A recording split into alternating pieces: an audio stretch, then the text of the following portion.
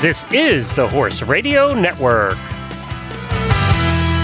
This is episode 476 of the Dressage Radio Show on the Horse Radio Network, brought to you by Kentucky Performance Products and Total Saddle Fit.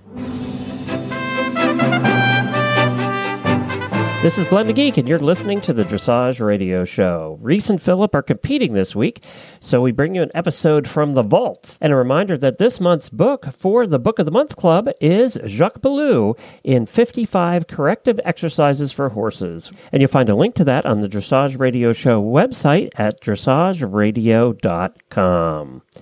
But today we have a great nutrition tip from Kentucky Performance Products. But today we go back to May of 2016, episode 364, where Karen from Kentucky Performance Products stopped by with a nutrition tip. Hillary from Dressage Today talked about time management, and they started their new series on dressage tests, looking at it from a judge's perspective. So this is the first one of those that they did back in 2016.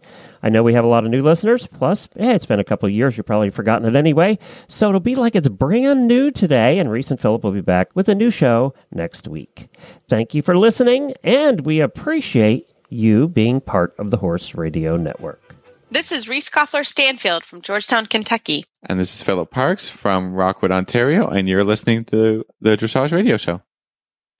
Hi, Phil. How you doing? I'm good. How are you this week? I'm tired.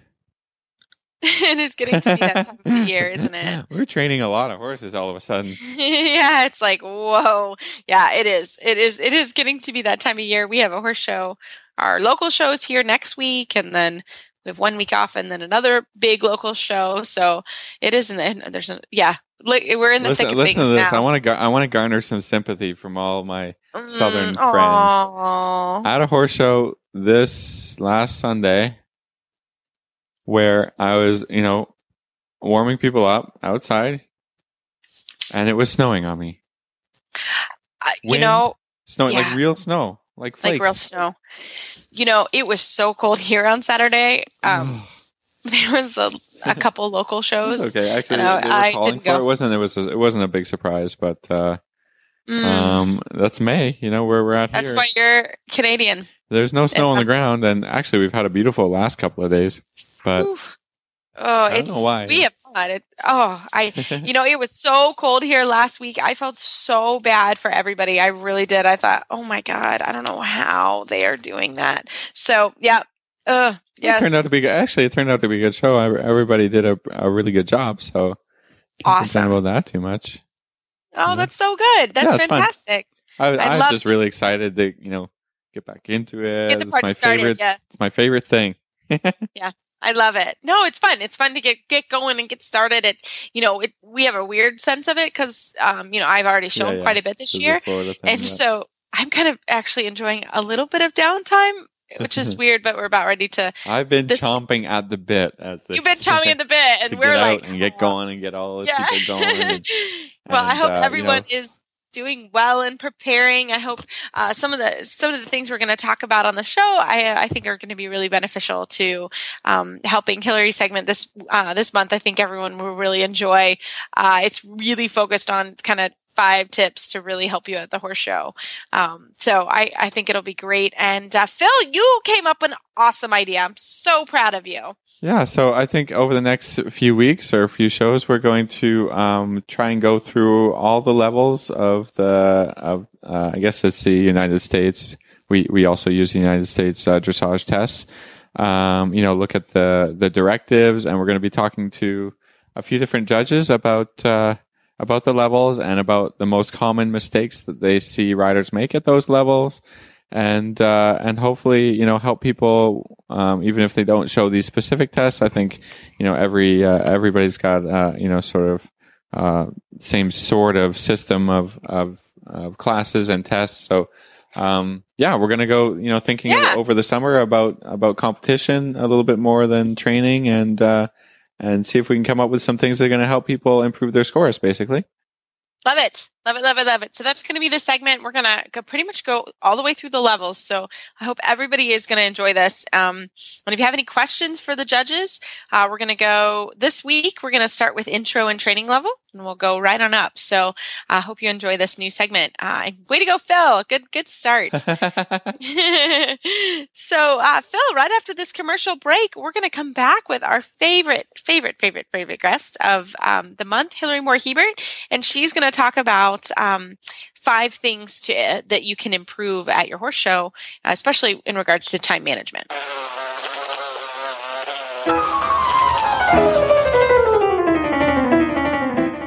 Wouldn't it be wonderful if your horse could enjoy a zone of repellency from pesky flies? Well, he can with EcoVet. EcoVet is an entirely new type of fly repellent that is safe for horses and those applying it, offering a real alternative to toxic pesticides like pyrethrins. EcoVet confuses an insect's normal directional ability, the bug's GPS, if you will. So if it can't locate your horse, it can't bite your horse. Dr. Wendy Ying from the Driving Radio Show has been using it in South Florida, also known as the Jurassic Park of biting insects, and she just loves it. EcoVet's active ingredients are naturally occurring food-grade fatty acids that have been clinically shown to improve the condition of horses with difficult-to-treat sweet itch problems. EcoVet is effective on mosquitoes, ticks, no-see-ums, as well as flies. You can visit EcoVet online at eco-vet.com for more information or to order. You can find EcoVet at Dover Saddlery Stores and EcoVet's on Facebook. Just search EcoVet, ECOVET.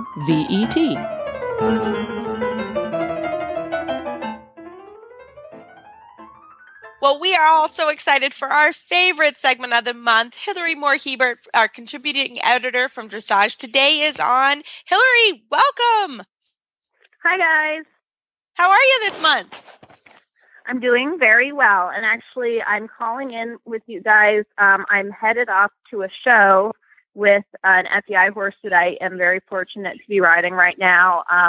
But we are a couple weeks out now from the first show we went to. And I thought it was interesting for all of your listeners that this is the first year that I had a baby in tow. Yes. And so I learned some things that I think will relate to anyone, actually, whether or not you have children or whether or not you show. There's a couple things that I learned. And so here are my tips that I have. I have 5 tips. Nice. So Love it. The first tip that I learned when you have a child with you is you have to pre-schedule. And I think that especially at home, I don't know if you guys are guilty of this, but it's very easy to go to the barn. And I saw a cartoon the other day joking that now that the change in daylight has come, people have a tendency to stay to the barn, until now. And I think we think that there's a lot to do there because we can always come up with things to do. But really, you can become very efficient in your riding. And the reason that it's important is because you can get into a place where you dilly-dally, so to speak, and you're talking with your barn mates or you're at the show and you think you have all this time, but you're not using as much time as you should. And I think most of us are guilty of this, thinking about and executing the ride properly. So, for example, you get to the point where you suddenly realize you only have an hour left, or you have half an hour in your warm-up left, and you're panicked, and you haven't even thought about how you're going to approach the ride. You kind of rush through the warm-up, and you're doing everything to make sure you're done by a certain time, as opposed to scheduling so that the most important part of everything is planning and executing the ride. Yeah, no, I think that I have to be honest, I had to learn to do that when I became a trainer or when I had multiple people going to a horse show. Because I for the longest time, it was my sister and my mom and my sister and I usually rode similar times and there's similar classes. And the next thing I know, like I've got to do that. And then I've got students or people that I'm helping or whatever. And, I got really kind of, I figured out how much I was actually dallying at the horse show versus now I have a pretty schedule, has to, I have to be here at this time and here at this time. But I think it's always a good thing to remember. And horses are supposed to be fun, and I think it's good. But I have a rule myself personally that 1 hour before I'm on whatever horse I'm showing, I'm not available, because that is my time that I need to make sure that, and every trainer's different and every rider's different, but 1 hour before I need to make sure that I'm back at the barn and that I'm doing what I need to do to get ready, mentally preparing, maybe eating, just certain things where you really take the time. I don't know about you, Phil. What do you do? I carry a little piece of paper that tells me where I'm supposed to be at what exact time. And then, even though you think you can memorize that sort of stuff, I find myself always sort of looking at that little piece of paper, because whether I'm showing myself or even just a day at the barn, you have to, get things going, right? Right. Being efficient, like Hillary said. I mean, you can spend all your time sort of, tacking up, making sure the horse is super brushed or whatever, and then all of a sudden you didn't schedule to have a full ride. So right. I think whether I'm just at the barn or whether I'm at a show, I have to say, okay, tacking up takes 15 minutes or, and it cannot take longer than 15 minutes. And I can't just go and, have a coffee. Some days I do, but, at this point of the year, it goes from, whereas, pretty busy in the winter, but then it goes from pretty busy to you have to get things done. I've got, lessons to start at 3 p.m. Those people, are priority. The riding has to get done. I can't, be halfway done riding a horse and then somebody shows up or I've got a lesson to do. And that's not fair to other people who have scheduled to come or to have me at their place or whatever. So I think that's part of, being, like you said, being a professional, but I think it can help people even if you're just a casual rider, an amateur rider, or whatever, schedule the time to be riding. And then if you have extra time afterwards, whatever, you can do whatever you want, talk, chat, whatever. But if you don't think about it and just say, okay, I got to ride here, then like Hillary said, you're just not going to get your ride in, or you're not going to get a full ride in, or you're not going to get what you actually needed to accomplish done for the day. So think about prioritizing things. And then if you have free time, go ahead, do whatever you want. But, or your instructor can hear you chatting with your barn mates and knows that you're going to be late for your lesson. That which I cannot. My students are guilty of quite a bit, and I'm always on their case about it. Well, this is for every student. I mean, sometimes we can be late, and we as instructors, because you have 3 of them on right now, sometimes we understand, you're at an appointment or something, it runs late or whatever, but and I'm with Phil and Hillary, I'm sure you're the same. This time of year, we are literally slammed. So it's like, if you're late, I actually just had someone late. I had a 5 to 6 o'clock lesson and we had to be on the air at 6. And it's like, I'm sorry, I have to be out literally at 2 minutes till 6 o'clock. I'm out of the arena. Yeah. And if you're late, I'm sorry, but you're going to, so, and again, it happens and we all know that, but certainly chatting with your barn mate is going to, make me go insane. Well, I'm just going to charge you. It's like, I'm going to. But again, if you're having a lesson, I want you to get this. Everybody wants to get you learning things and doing things, and spending the entire lesson because you're a bit late, just doing a warm up, and then we're finally ready to get something done. I feel like, you've sort of wasted your own time and my time with you, and it's not that I'm really mad that you're super late. I'm just mad that we want to get stuff done, right? And we're all motivated by that. I like it. And having a baby is even harder. And Hillary, as you know, Dr. Anna, who comes on the show, she also just had a baby. So it is a huge event for her just to come for a lesson. Like, it is a team effort to get her here to ride. It is hard when you have a little one or children. So, I really...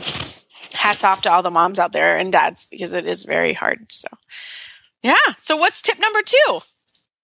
Okay. So tip number 2 is actually, we touched on a little bit. How is it that you plan accordingly so that you aren't late? There's 2 ways that I do it, because now having a child, I double the time I assume it takes for everything important to do.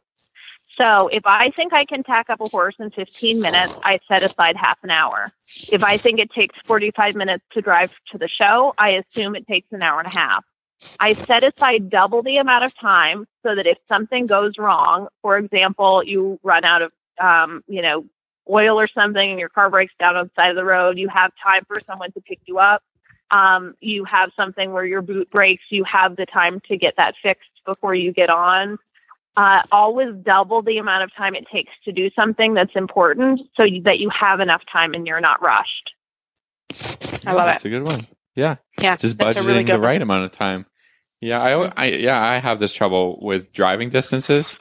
Because, okay, I say, it takes me an hour and 15 minutes to get here or there. And then I'm surprised that it doesn't. But, I always budget like, on a good day, then it takes me an hour and 15. On a bad day, or just, something little happens. Yeah. And then I'm behind. So, I've got to take that tip to heart a little bit. Me too. I have to take that one to heart too. It's hard. It's hard. Yeah, because more times often than not, that it actually just takes even if it's 10 minutes longer, I should be budgeting a little extra time. So thanks for that one, Hillary. Yeah, I like that one. How about number 3? So once you have your schedule, then pack according to the day. So what I do is I lay out everything that I need and I go through everything that I do for the day and I check off that I have everything I need based on what I imagine is happening. And this is really helpful because you get to the point where I do this all the time. I will do something like I go to the horse show from the hotel and I have a habit of putting on my show clothes before I go. And then that way I have less to worry about, except for like one time out of 10, I forget to bring anything else. And it's like 1,000 degrees out and I am then stuck in my show clothes until I get back to the hotel versus being able to change into like a loose pair of pants and like a comfortable shirt. So if you go through your whole day, once you set the schedule out, you can sort of say, okay, what happens after my ride? Am I going to need something that's warmer because I'll be cold or, vice versa? Will I want to make sure that I have a different pair of shoes? What is it that I need when I'm riding in terms of my tack and my apparel so that you make sure that you have everything? And I think that that's really helpful because it can get down to the point of saying, okay, when we go out to dinner, I might want to have a jacket and you have everything packed either in your truck or trailer or in your car. So again, you just are more efficient because you're also physically more comfortable and you're mentally more focused on more important things. And you're not nervous. I mean, the worst thing is if somebody's like, where's my sock tie? And then everyone's running around or whatever it is. Like, where are my riding pants? Okay. Like it's, somebody's trying to get ready and they're looking for their pants and you're like, are you, what, what is happening? And so that, I just think it really helps your nerves if everything's laid out, but I'm a little OCD on that one. I lay them out the night before. Yeah. I have to do it the night before because otherwise I can't sleep. Me, I'm a little weird. I don't know like that. if I've sort of done exactly what Hillary said, and the trouble is that sometimes I'm very fortunate, and Reese is too, that we're very close to the horse shows, and I can go home. But if I need to. When I go home, I'm tired. And I'm like, I don't really want to think about what's going on, and the next day, especially after 2 days of a show or 3 days of a show, and I've got to go to the last day. I mean, I have to come home, put everything that needs to go in the wash or whatever and pack for my next day. Otherwise, I don't sleep well or, and then if you don't get enough sleep, then you're not feeling good at the show and it just starts to compound the problems. And I think, definitely pack not only what you need for the show, but like Hillary said, pack what you need for the day. Yeah. Always throw a jacket in. That's what I've learned in Kentucky. In Canada, always throw a winter jacket in. Yeah. And your snow boots and hat. And your toque. Yeah. In your toque. Absolutely. I love it. No, I think that's a really, really good tip too. Is just be really organized and really prepared and you're going to be in really good shape. No, I love it. Hillary, what's our last tip? So I was going to tell you beforehand, true story. When I was a young rider, I actually was more paranoid than you guys and I used to sleep in my britches. Wow. That's cute. That's intense. Yeah. Well, I was so paranoid that I would forget. I've now eased into wearing my show clothes. I just put it on in the morning, so it's one less thing to worry about. Yeah. But I used to do it ahead of time. But I think, that ties us in. I have 2 more tips, but they're really quick. That ties us in actually to my 4th tip is to do things ahead of time whenever possible. If your horse is comfortable being braided, do it the night before. Put your show clothes on at the hotel. Do anything you can beforehand, because if you get to the point where you realize you're running late or you're nervous or whatever, the fewer things you have to worry about as you get closer to your ride time, the better. Mm-hmm. Agreed. No, it's so true. Agreed. Absolutely. I totally agree with you. That's a huge deal. And, and we haven't talked about it, but it's so funny because I am a firm believer, if you can have somebody with you, have someone with you. It just makes it more fun, number one, but number two, it really brings down your nerves. And it's not always happening, and you can't always get to your, get there. But it was really funny because my assistant Ashley and I have been showing, as you guys know, quite often in Florida already. So we already have sort of our show routine going on. And she showed last weekend, and I didn't go up the night before she went up. It was in Cincinnati, so not super far, but it was far enough. And of course, she rode at 8:03. So I literally said, I will meet you in the warm up. Well, she really struggled because I wasn't there. And I had been there. I felt terrible. Then I was like, gosh, I'm the worst friend / trainer ever. But she didn't plan enough time. She planned enough time like we had planned in Florida, but there were two of us. And so it was a big difference. So when I got to the warm up, she was slightly in a panic, and I was like, what is going on? And, we kind of, when we did our show recap, we talked about it. It was like, okay, well, I wasn't there. So, and she had someone with her, but that person wasn't really a horse person. So, I think that's important, that if there is a change, again, plan for a little bit more time so that you're not getting to the warm up late and getting all flustered. And I think that also brings up a good point about what the role of your coach is at the show. Right. I think there's a lot of awesome coaches out there who will lend a hand if necessary. Like you said, you were helping her out a little bit, but in most cases, that's not really our job. And like you just said, I try and say to my people, okay, you get to the warm up with as much time as you think you need, and we'll warm up. Right. But especially because I teach quite a few people at the same show, and maybe I'm showing myself, I can promise to be at the warm up, but if you're not there, right, or you forgot your whip, or whatever, that's what I said. Bring somebody who, isn't your coach. I mean, I had an awesome mom, and so did you, Reese, and, who would be that person that we could sort of lean on or say, oh, I need this, or where's my fly spray, and, to go get it or whatever. But, that's a coach is there to coach. Fair, I think that's a good point. But I think also in the same respect, making sure that for people less experienced, don't be afraid to ask your coach for some extra help, so that if it's new to you, that they can help you. But that's even more reason, as you just said, that if you're more seasoned, that you don't expect that help, because your coaches have to focus that effort on people who are new to doing this. Yeah, I mean, or have a discussion before the show day to just run through the plan and say, okay, you need to do this there and this there and this there. And if you don't know, like if you run through the plan and everything sounds good, that's great, and you can get to the warm up. But if you don't just have this discussion or help your coach to plan their time if they need to spend a little extra time with you, then it's just going to be a disaster, I think. So. Oh yeah, no, I think that's a great point. And I think that, for example, I have an assistant. And so I will send her, I mean, that's her job at the horse show, is to make sure sort of everybody gets where they need to get to on time. Or if I don't have an assistant, I'll bring in a student or someone that will sort of help, that's their job. And that's if we go with a big group, and you know what I mean? Like that's pretty common. But, for example, my assistant is essentially a trainer herself and rides Grand Prix. So, there are times where I'm going to be like, I'm going to meet you in the warm up.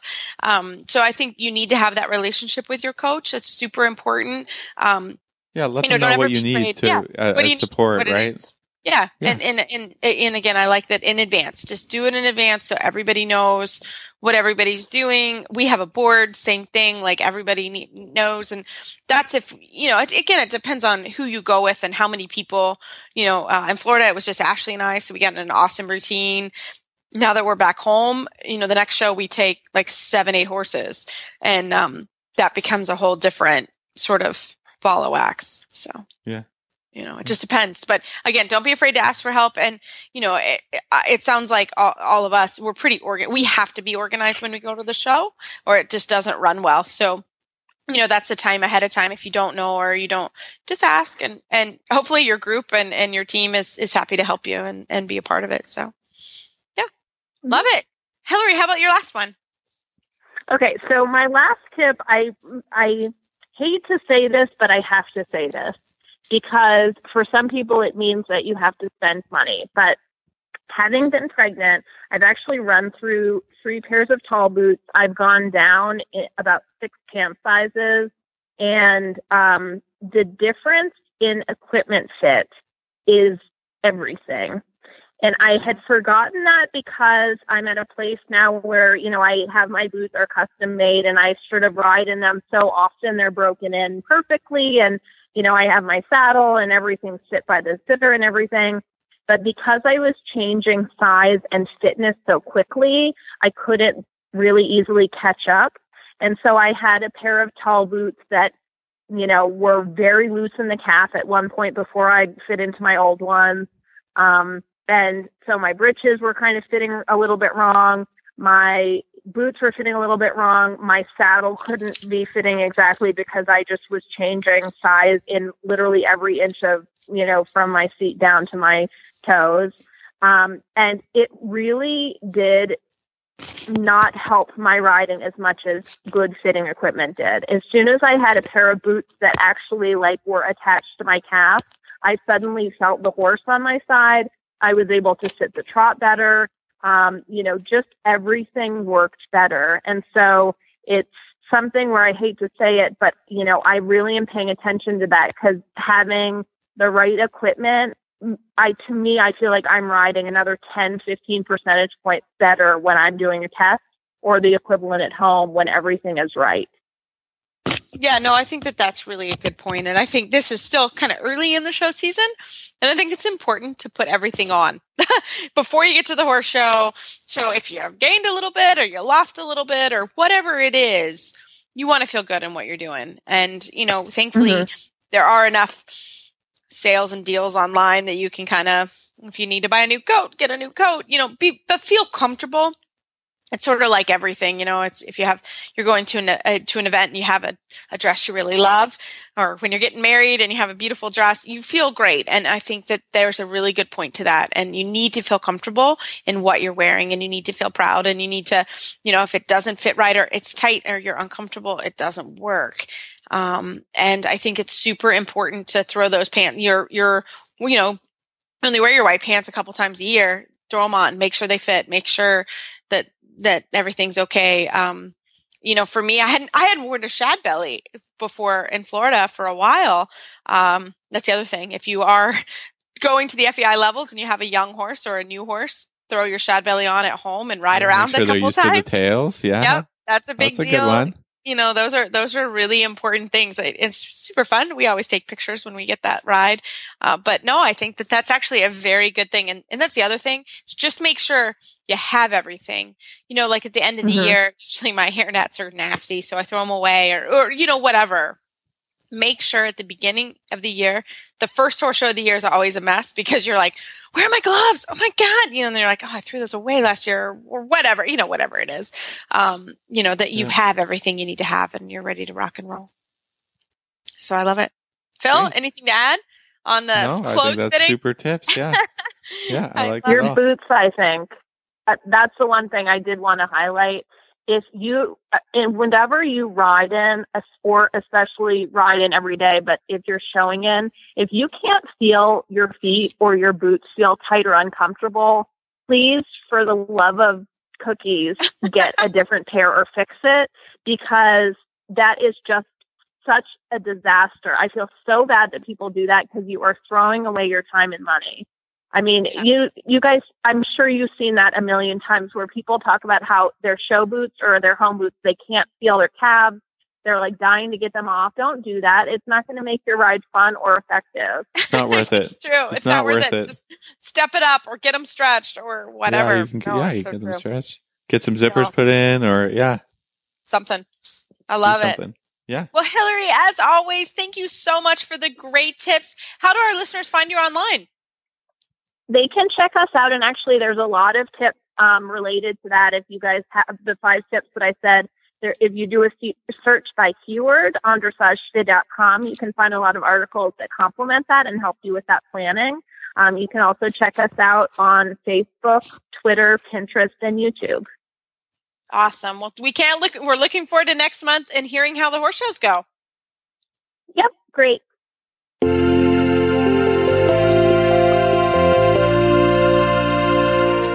Dr. Rose's Remedies Skin Treatment Salve and Spray are 100% all-natural products. They are anti-inflammatory, antibacterial, antiviral, and antifungal. Dr. Rose's are made with all human-grade ingredients and are safe and effective for treatment for all manner of cuts and scrapes on your horse.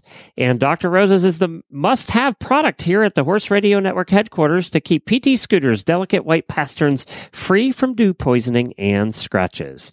Ask for Dr. Rose's at your local tack store or feed supplier, or visit them online at drrosesremedies.com. That's drrosesremedies.com.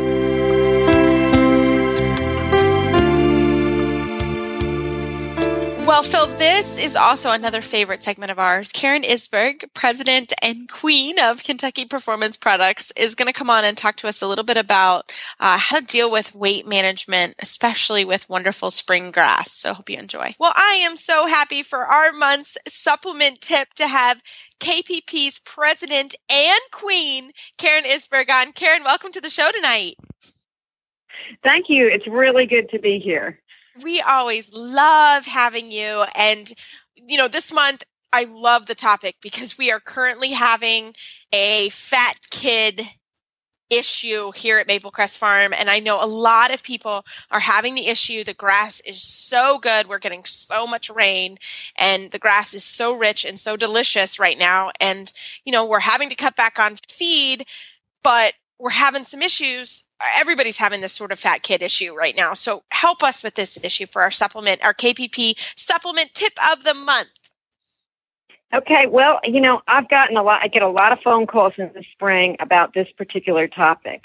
And what a lot of people don't realize is that you have to feed a minimum amount of your concentrate. So when the manufacturer formulates the feed, they formulate to be fed at a certain amount. And if you feed less than that, then your horse is not getting the nutrients you think he's getting. And it's mostly vitamins and minerals where they suffer. So, Karen, let me ask you just a basic question. How do you know what the minimum amount of feed is? Like, how do you know that number? And that sometimes you have to do quite a bit of investigation, and you even might have to do some math, which most people run into the night when they hear math.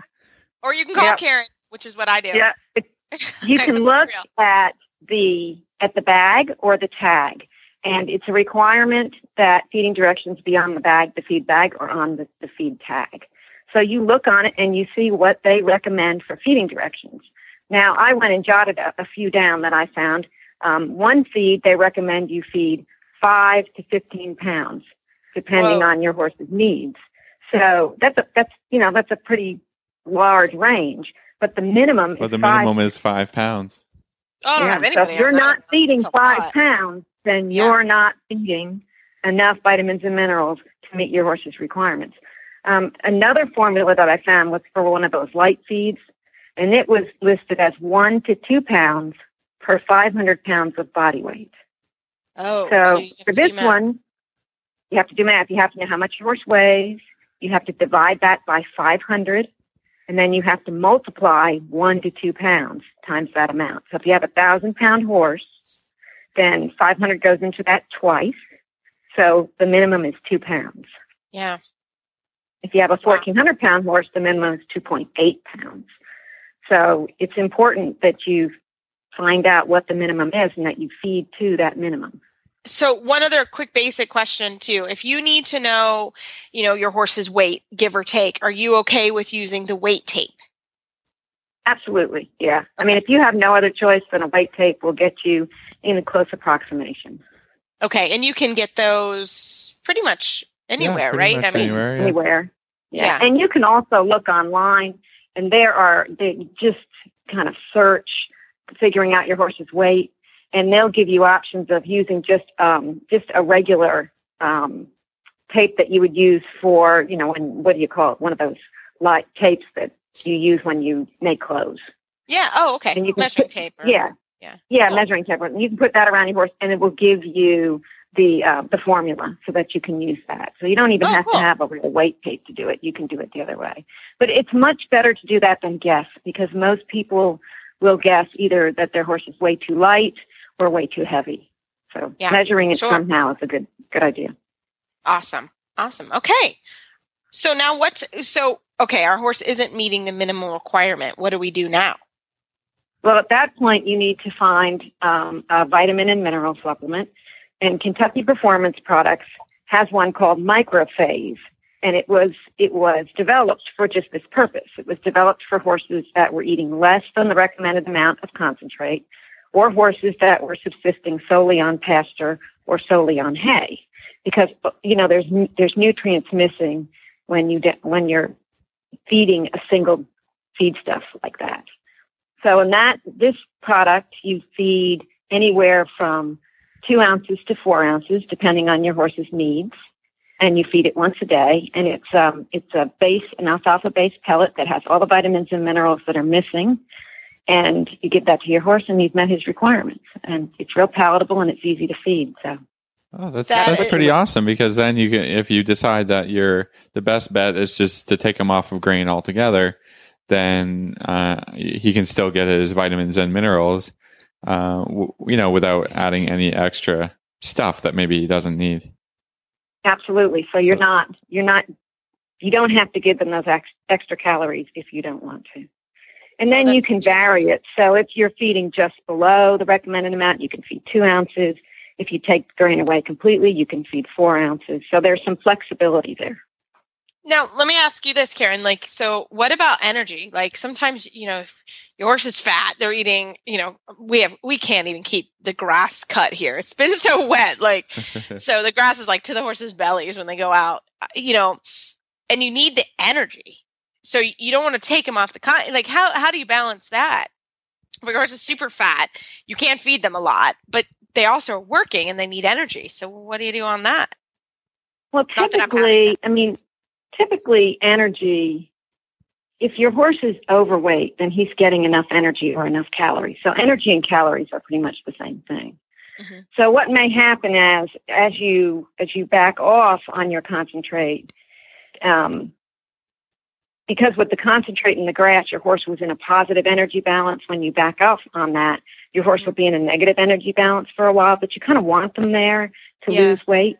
And then when they get back to that weight that you want them to be, you can either add grain back in, or you could add a fat supplement back in, depending on how you feel your horse's needs are.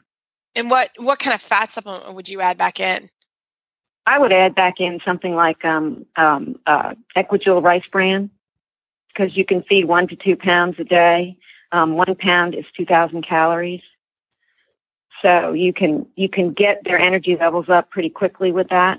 And it's also safe because it's low in starch and sugar. So if you have a horse that, gets a little hot on grain, you can give them the Equijil instead, and that will provide the calories they need for work. And also fat calories are a little bit safer than the starch and sugar calories for the gastrointestinal tract, and also for muscle health. Mm-hmm.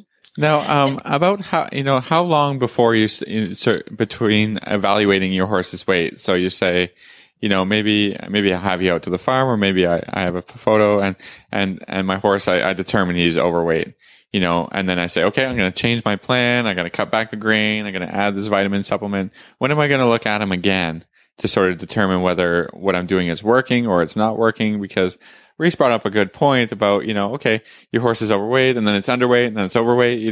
What sort of timeline are we using to evaluate when we're changing grains? Because I know for sure we're going to be doing that every 3 days or so. So, what's your guidelines there? I would say anywhere from every 2 weeks to every 4 weeks. So, every 2 weeks to once a month, depending on how dramatic a change you made. Because it takes a horse a while to lose weight, and it takes a horse a while to gain weight if you're doing it right. If you don't want them, just like people, you don't want them to lose and gain weight too quickly. So you should make your changes slowly.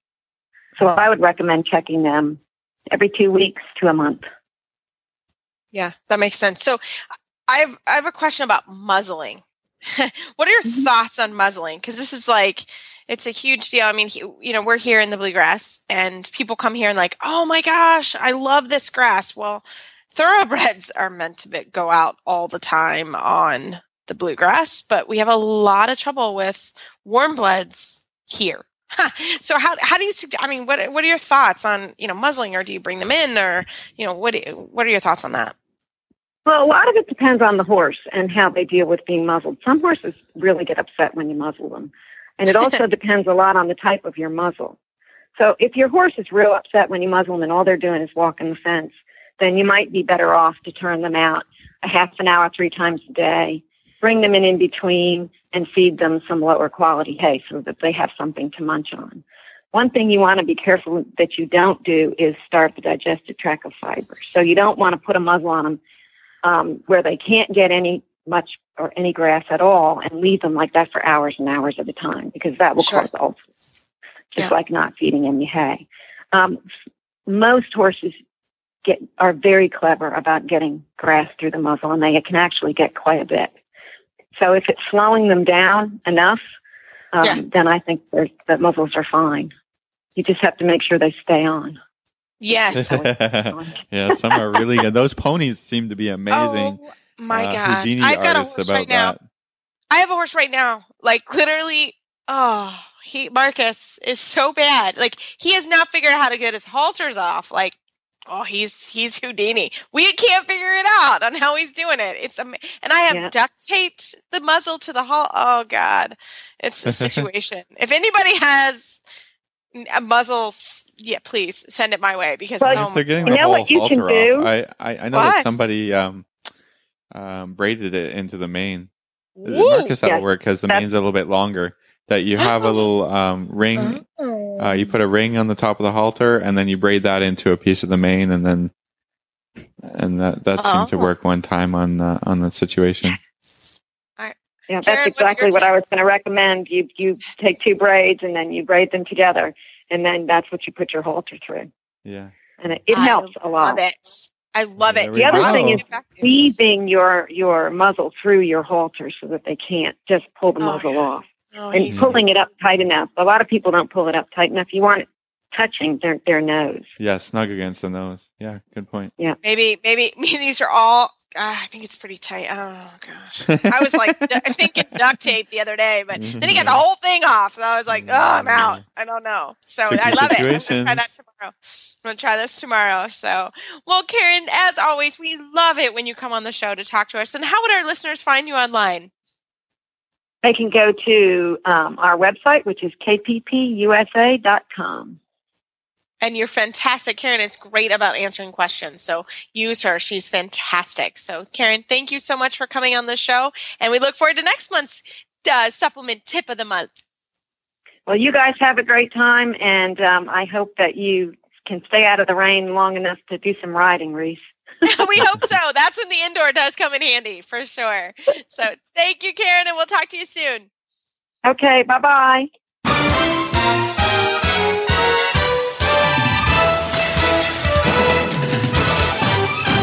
This week's dressage training tip is brought to you by Total Saddle Fit, home of the shoulder relief girth at TotalSaddleFit.com. Well, for this week's Total Saddle Fit Tip of the Week, we have our first installment of our How to Improve Your Dressage Test at Every Level. We have Judge Jennifer Roth on, and she's going to talk to us about intro and training level. Well, this evening, to start off our wonderful new segment of going through the levels from a judge's perspective, we have Jennifer R. Roth, Smart R Judge from Ohio. She's also a very well-respected FEI rider and trainer. Welcome to the show, Jennifer. Thank you so much for having me, guys. Good to talk to you this evening. Well, we are excited because we were chatting just a minute off air, and Philip said there in Canada, you guys don't even have intro level. Yeah, we have a couple of walk trot tests. We were just all saying. Also, I just pulled my book in from the car, and so I was just sort of going through it. And unfortunately, I don't have any walk trot riders this year. So I was just saying that we didn't adopt the intro test. So I was saying to Reese the other day, oh well, intro doesn't have canter, does it? And I guess this is good. I need this segment. I need this segment, right? So it's gonna be perfect for everyone. Exactly. Well, Jennifer, we are so excited to have you because clearly Philip and I are not judges by any means. And we would love to just kind of get started and, talk about the purpose of the level, some of the common things that you see that are an issue. And we're going to start with the intro level. So take it away. All right, perfect. Well, I will have to say intro is one of my favorite levels from a judging perspective because it's a place where you can be super encouraging. And, it always seems like the person who gets a high percentage of the show is an intro.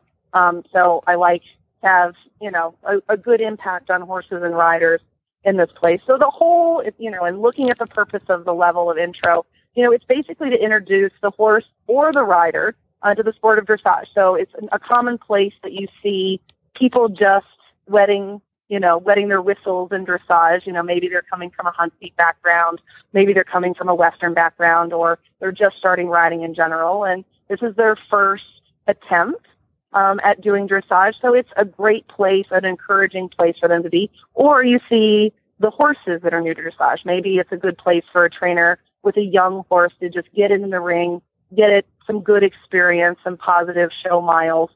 So it's a great place for both horses and riders new to the sport to get in the ring for the first time. And basically it's to show an understanding of riding the horse forward with a steady tempo, making sure it's not speeding up, slowing down, going, fractiously around the ring, a nice steady tempo into elastic contact, and that the rider has independent and steady hands and a correct and balanced seat. It's to show proper geometry. It's the first time, of course, that we see a 20-meter circle or a center line or a diagonal. You're learning where the letters are, basically trying to get from point A to point B in one piece, and to show, correct bend in corners and in circles.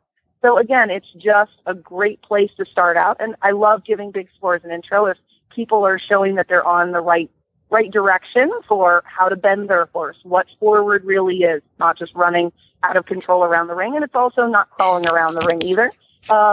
Doing good transitions. This is a place, they insist that you do walk into the halt for your salutes. And that's to teach the rider not to just slam on the brakes and pull backwards, but you have to think forward into downward transitions. All the transitions are between letters. So you have plenty of time, to get yourself set up, to organize, to, take your time in the transition. And they're just nice, symmetrical, balanced, easy, relaxed tests that, like I said, introduce you to some circles, some changes of direction, some walk, what is free walk. And then with Intro C, we have just a touch of canter. So the canter transition, you do a 20-meter circle, you canter on the first quarter of the circle, and then you're trotting again before you finish the circle. So it's a great place if your horse gets anxious about going up alongside, or if you have a rider that gets anxious about cantering up alongside. You're cantering and then trotting in right on a curve.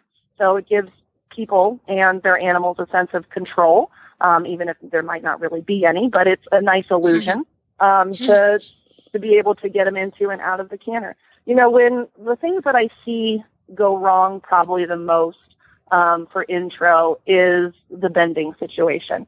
Most of the time I see more beginner riders probably in this level than I do, more advanced riders bringing a younger horse in. So it's more the beginner riders that don't maybe yet have a clear concept of what bending to the inside is. They're generally, making a turn or making a circle by pulling their horse with the outside rein onto the circle instead of keeping the horse's nose looking in the direction of travel and using the leg to push them onto the appropriate, bend for the circle or the corner. The other thing that I very much see are geometry problems. If you look at the back of an intro test, their collective marks are broken up a little bit differently than other levels. They actually have a box specifically for geometry and accuracy, correct size and shape of circles and turns. I didn't know that. So it's you know, We get to learn a lot, has a specific. I know. I'm like looking at my test book too. I'm like, really? That's awesome. Really, there's a place just for geometry and accuracy. So it gives us as judges a good way to really isolate and point out to the rider, you know, where their strengths and where their weaknesses were. You know, it has, you know, it's a rider's position. You know, maybe they sit beautifully, but their geometry was not really all there today. So we can tell them, you're sitting great, you're in balance, but you know what, your circles were a little bit the wrong size, or you need to be better bending on your turns, or, you know, something like that. So it gives us, you know, a better opportunity to kind of direct them where we want them to go. So accuracy is another big one. You know, they're not quite sure where or how big a 20-meter circle is. And I really see that issue when you can tell people are used to maybe riding in the smaller ring versus the larger ring. Even though the smaller ring is still 20 meters wide, the distance between the letters, you know, has varied. In a small ring, the distance from like K to E is 14 meters, where the distance in the large ring, the letters are 12 meters apart. So people haven't really like looked at the math of it and really figured it out. But again, they kind of get in the general direction. You're bending sort of the right way. You're in balance. You kind of got from point A to point B. Good for you, cheerleader. Well done. You know? And yeah. we really Jen, people... I just wanted to bring up a quick thing is that you made a really good point, and I'm really glad you say it, is that judges in general want to give really good marks, don't they? I think people have the perception, you know, sometimes when they go in the ring or when they get their test back, that the judges somehow enjoy being critical or, you know, are afraid to give great marks. But I think when you sit down and you talk to most judges, and this is great that we're going to bring a few onto the show in the next few weeks, is that they're all sort of positive people that get excited about giving good marks and want to see, you know, high marks on the scoreboards when you end up, you know, at the end of the day sort of thing. Absolutely. You know, I'm always looking to, you know, give that 80%, and I want to do it. And what I try to explain to my clientele when they get the judges' marks back and they're reading their test, it does seem like everything in the boxes, in the remark boxes, is negative. And what I have to remind people is it's not that the judge is being negative, but when we're educated as judges in this country, we are taught to explain to the rider why the mark wasn't an 8, 9, or a 10. Why did we remove 40% of your score and give you a 6? Why, you know, we can't say good in the box when good is an 8. We have to say, you know, good effort, but lacks a little bit of bend, you know, and that's why you only got a 7. Yeah, like you said, so it's more of an explanation than a critique exactly. Or something that you should take personal, you know. Personally, yeah. It's not that we didn't like your saddle pad or, you know, your coat was, you know, ill-fitting. We don't really care about that. But we want, you know, we want to make sure that, you know, you spent a lot of money to get into that ring. You spent a lot of time and effort and heartache, you know, to get there. And we want you to get the most, at least I want you to get the most out of your time in there. So I want to provide a comment for every box. I want to explain to you and give you helpful pointers to be able to go home and make it better and have an even better experience the next time you come. But yeah, I love giving big scores if I can. I don't often enough get to do it, but I really want to. Yeah. No, and I think that's good. And you briefly brought up the collective marks for intro, and I think you talked about the geometry, which is, but also the gates are not a ×2, which I thought was interesting, and nor is the impulsion. That's different, right? As you get into training level and above, correct? I have all my tests right in front of me. I know. I pulled the book out because I thought I didn't know that. I didn't know that those actually submission is a double score. So yeah, and because you know, submission is the thing that we want to focus the most on, I guess, in intro. That's why it's weighted twice. But because, you know, again, rhythm and relaxation are the things that we look for as the basis of our training scale. So we want to see that submissive, relaxed, you know, horse coming in the ring, enjoying its job with a relaxed, confident rider as well. And in talking about the gate score, go ahead. I'm sorry. No, sorry. I was just going to say that maybe in a moment after this thought, you could explain submission, because I think it can get confusing, you know, at the different levels. Where, you know, in intro, submission doesn't necessarily mean nose on the ground or nose to the chest. And I think people get sort of super focused on that issue in the early test when it's not really that important. No, it's not. And, and there's been some talk about actually changing the word submission on the tests themselves, because anytime I go to like a USDF conference or a judging thing, they really do want to change the word submission because it kind of gives the wrong impression. It kind of gives a breaking of the wills sort of feel to the word. Right. It's like submitting under a heavy hand or a greater power. And it's not really what submission about. It's about, the horse willing and wanting to work for the rider and doing so with a quiet mind and a quiet body.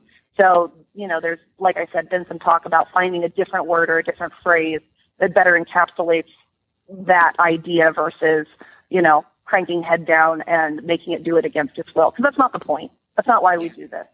Right. Maybe some, but not the majority of us. No, we try not to. Exactly. Yeah, exactly. We try to avoid that. Absolutely. And I think talk to us about the horse sort of being on the bit at intro level. I think this is also very confusing. So can you tell us a little bit about what you think about that with the horse being on the bit? Sure. And actually that's a very interesting thing because in all of our education things, we're actually not allowed to talk about a horse being on the bit until we get to first level. It's not a requirement. If you look at the purpose of the test, it's not a requirement. Now, are you going to get a better score if your horse is accepting the contact with its nose slightly in front of the vertical, it's at least in level balance, maybe even the pole the highest point? Sure, that's going to get you a better score. But is it absolutely a requirement? No. So, it does have to be in level balance. We don't want to see horses going around, with their poles really low and then being downhill because, again, we're wanting to develop horses and riders that move up the level. So we want to very early on instill that idea that it has to, move freely forward and in level balance, all that other stuff. But it's just generally, going out softly and elastically accepting, a little bit of contact with the bit. But again, it's not a requirement that its nose be on the vertical or slightly in front of the vertical. You can still do quite well, and I've had many clients do quite well with their horses as long as they're steady in the hands and they're going out to the bridle and they're moving forward and they're bending the correct direction. Win intro all day long, So, and that's, again, we're trying to instill basics that will carry on through the rest of the levels, not people trying to teach people to seesaw their horses' faces to drag their noses in because they think that's what the judges want to see. We don't. We don't want to see that force behind it, So we'd rather see a soft, elastic, forward, relaxed, correctly bent ride than a nose cranked in, chomping horse, unhappy sort of situation. Does that answer the question? Yeah, no, that's fantastic. Absolutely. Yeah, that's a great thing. No, that's really good. Well, everybody, are we ready to sort of move on to training level? We're moving on to levels. Yeah, I think fine we're ready for it. So Jennifer, talk to us. So now we're changing gears. We're up the next rung. What's the purpose of training level? Okay, so the purpose of training level is to, and this is something, again, they changed the test a couple years, 2015, and they revamped the purposes of the test, which I think is absolutely fantastic. So they added in the whole idea, the purpose of training levels is to confirm that the horse demonstrates correct basics. Now, that's new, and I think that's a very good distinction to make, that the horse is supple and moves freely forward in a clear rhythm with a steady tempo, accepting contact with the bit.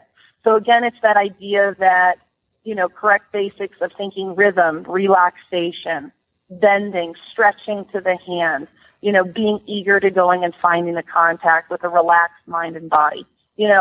Again, just a horse that you can see it is receptive to, coming in, doing its job, happy to help the rider, going around the ring in a clear and steady contact and being all squishy and happy.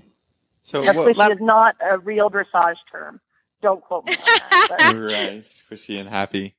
We like it. So what are some of the requirements movement-wise, and now we're talking training level?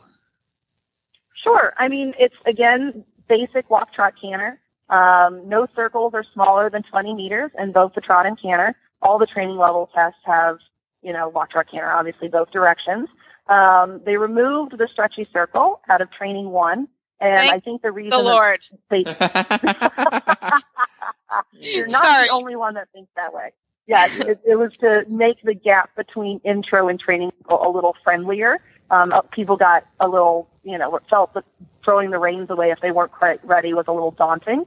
So, removing the stretchy circle kind of gives it a little bit of a warmer, fuzzier feel per se. But the stretchy circle is a requirement in both the training 2 and training 3. And again, there are no real movements. It's just, cantering a circle each direction. Training 3 has that the gentle loop from the corner letter to the X and back. And that's just to demonstrate clear changes of bend with the horse is laterally supple. You go across diagonal. Again, the walk is a medium walk and a free walk. And your halts, again, can be done through the walk. And I actually encourage my clients to take a couple steps of walk into and out of the halt. You're not, you don't have to slam into it. It's not a requirement that you go trot, halt, and, halt, trot. Take that step or two of walk to settle the horse and let it relax into it. Because, again, you want to be thinking forward into a halt transition, and then letting it take a walk step or two, coming back into the trot. So it's a smoother performance, keep things fluid. Yeah, and again, it's just on the bit is not a requirement. It's level balance. It's accepting contact with a bit, moving freely forward. Again, it's just the idea of not being constrained. Of course, if you want to get that 80%, your horse is probably going to have to be on the bit and be, a decent mover, a good mover. But yeah, it's not a requirement. But you have to be bending to the inside, to get a good score. Your transitions have to look fluid. Having a horse that is, appropriate mover for dressage is always a good thing. As a judge, the first thing we look at is the quality of your horse. Our score starts with the quality of your horse. So if you have an 8 mover, you're going to start with a baseline 8. Now, if you do something fantastically, then your score can go up. Or if you do something not so fantastically, your score is going to go, down a bit. But if you're only starting with a 5 or a 6 mover, then it's harder to get, on some of the movements that require a good mover, a higher score. But again, training level is just a place where, horses and riders are just getting used to the idea. And actually, the gate score nowadays, through all the, at least, that I have here, intro training and first level, the gate score is only 1. So it's only times 1. It's not a double coefficient anymore. So it's not as heavily weighted as it used to be. That's something else they changed in 2015. But submission and impulsion are double coefficients. And then the rider's position and seat is also a collective mark. And the correct and effective use of aids of the rider is also a collective. Those are each times 1 as well. Jen, can you talk to us a little bit about corners? Because there's no real marks for corners, but I think they're very important to a test and to the overall flow. And I think that the judges do take a look about how you're riding your corners. Absolutely. So what we look at for corners, don't come in and try to do a Grand Prix corner. You don't try to go do that 90-degree turn, because at training level, probably your horse isn't well enough balanced just yet, or, maybe the rider doesn't have a completely clear idea how to really balance the horse between the inside aids and the outside aids. So it's actually going to throw you more off balance. So when we talk about corners, they should be equal to the smallest size circle in your test. So what is the smallest size circle or half circle you do in training level? Well, it's actually the final turn down center line. It's 10 meters. So that final turn down center line, that half of a 10-meter arc circle to your center line, is the smallest figure in a training level test. So your corners should be probably no deeper than a quarter of a 10-meter circle, if that makes any sense. Yeah. And something else and speaking of corners, something else that I really see a lot of in all the levels are when people are making a circle either at A or at C, they forget that once you've started your circle, you do not go into your corners. So many times people will go into that corner after they've started their test, or go into a corner or started their circle, or whatever. You don't have corners on circles. So really look at the geometry of what a 20-meter circle is supposed to look like at A and at C, and know, where you're supposed to hit the rail. If you're doing a 20-meter circle, say at A, do the math. You have to hit the rail 10 meters up the long side. So your distance from your corner to your first letter is 6 meters. So the distance between the first letter and the second letter is 12 meters. So we have to hit 10 meters. So you're going past the first letter and then another 4 meters. So a third of the way between the first letter and the second letter, the corner letter and the second letter, is where you want to hit the wall just briefly and then come off the wall again. So really think about the math when you're writing your test. It's too easy to give away valuable points that are unnecessary if you just thought about, how far up the rail should I hit, and look to that place and ride to that place. So don't ride corners on circles is the mantra. Yeah. And but remember to ride your corner after your corner, like after your circle is finished. Then you should typically ride, or before you started. Yeah. Those are the times to ride the corners. So I think you do have to think about that. Yeah, and corners are really important because it sets up your long side. So it's appropriate for you to ride a corner. Remember, your corner is a place to rebalance your horse. It's a place to set up for the next thing that's coming. So don't skirt the corner because you're in a hurry to get out of the ring, because you're nervous or whatever. Use the corner as a place to set up the next movement, rebalance your horse to the long side, get the horse's attention back on you, establish your bend. I really like the corner, especially coming from the medium walk back to or the free walk back to the medium walk, because I like to really use that corner, get nice and deep in that corner, because it adds extra strides and gives you a little bit more time to set up for that transition from the medium walk back to your working trot. But yeah, corners are a very important place that people often fail to utilize, and it comes back to haunt them because they're not as prepared for what comes next in the test, for sure. Right. So I have one question on the stretchy circle. The stretchy circle gets people all the time. Could you talk to us a little bit about that stretchy circle? Absolutely. We could talk for days on that stretchy circle. Yeah. The horrible. Yes, we could have a whole segment on the stretchy circle, but a brief, what are you looking for in the stretchy circle? Okay, well, no problem. And actually, interestingly enough, the stretchy circle, when it first appears in Training 2, is not a double coefficient. It is a double coefficient in Training 3, but it's not a double coefficient in Training 2, which is nice, so that, again, people get the idea without maybe getting crucified if they're not quite doing it right. So, what we're looking for, again, people pull out your test, read your test, not just the test in Winnie Widgets or whatever, but actually get the physical test, because if you look at the test sheet you get back, right next to each movement or box, there are the directive ideas and what, the judges are looking for.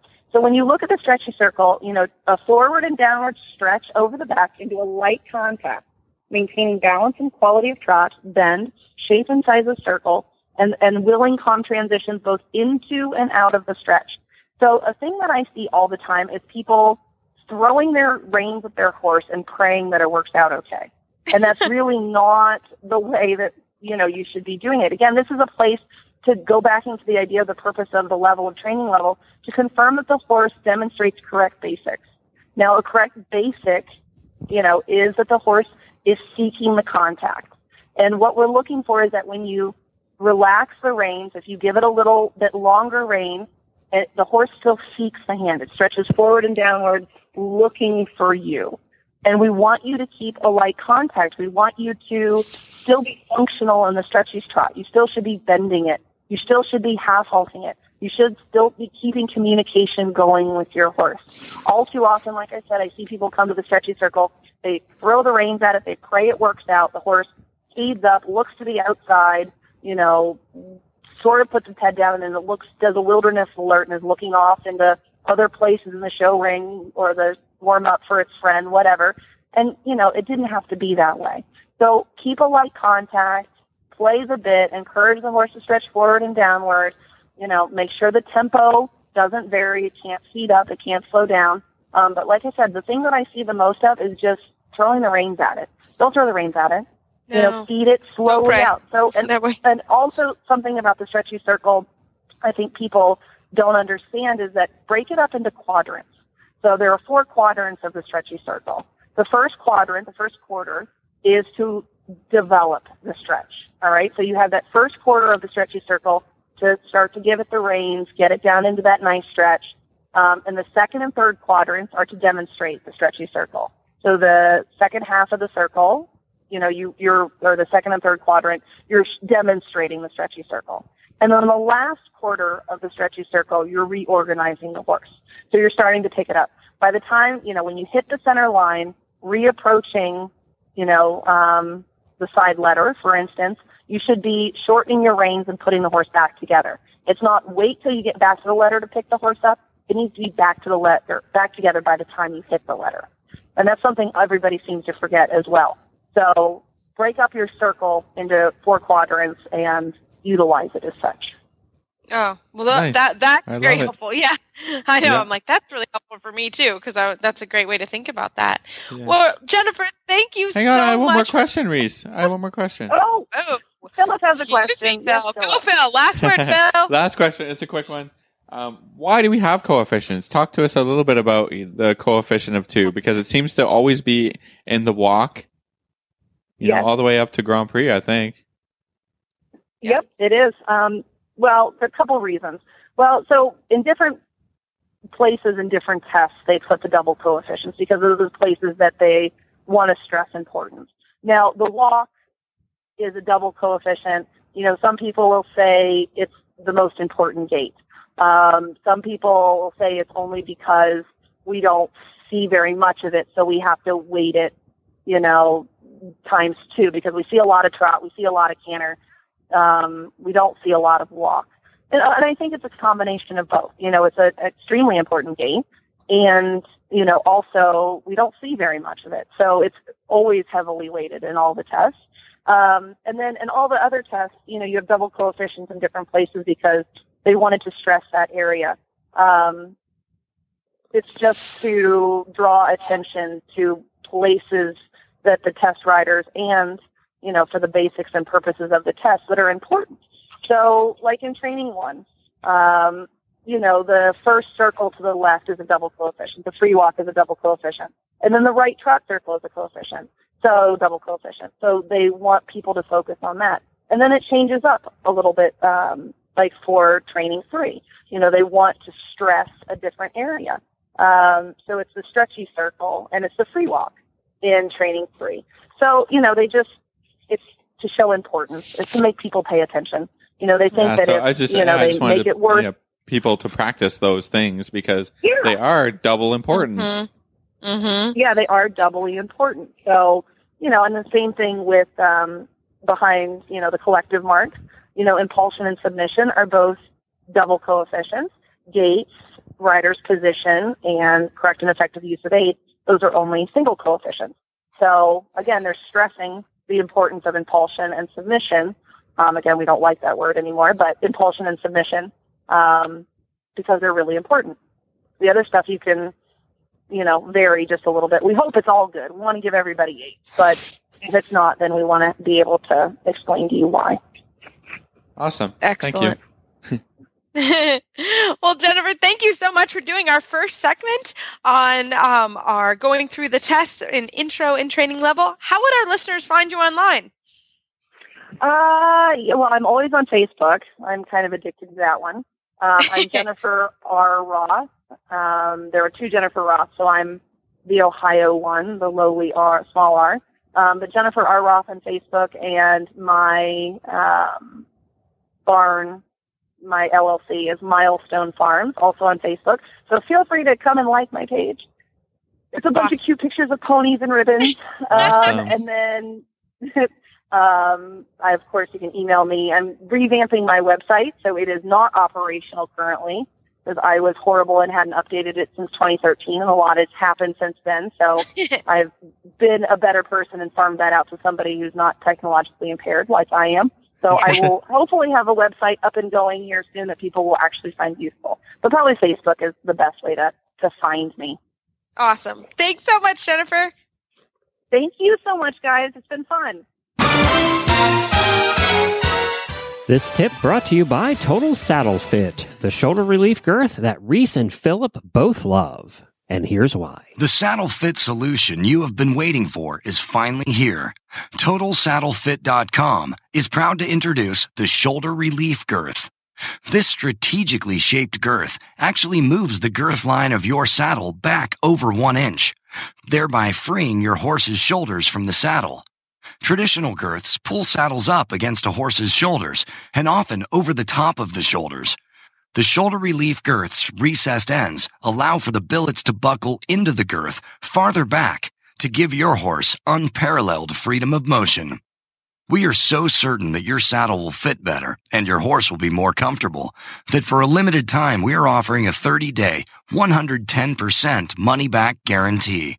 If you are not totally satisfied with your shoulder relief girth, send it back for a full refund plus 10% of the purchase price. Don't wait.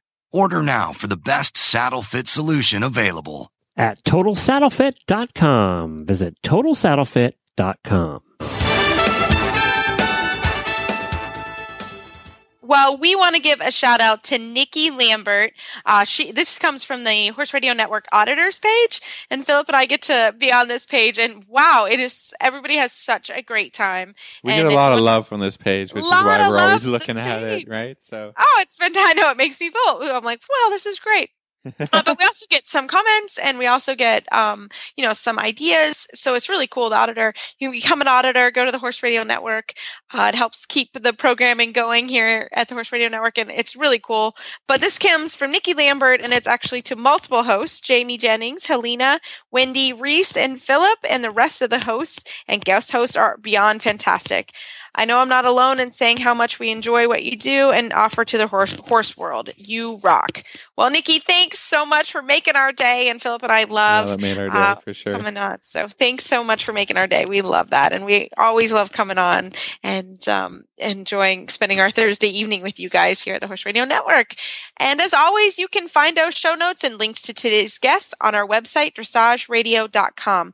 Like us on Facebook, just search Dressage Radio Show. Follow us on Twitter at Horse Radio. My website is maplecrestfarmky.com, and my email is reese@horseradionetwork.com. The best way to find me is on Facebook, or my email is philip@horseradionetwork.com. I'd like to thank our sponsors this week for allowing us to put on a great show. And don't forget to check out all the other shows on the Horse Radio Network at horseradionetwork.com. Everybody, keep your heels down and your shoulders back, and we will talk to you next week.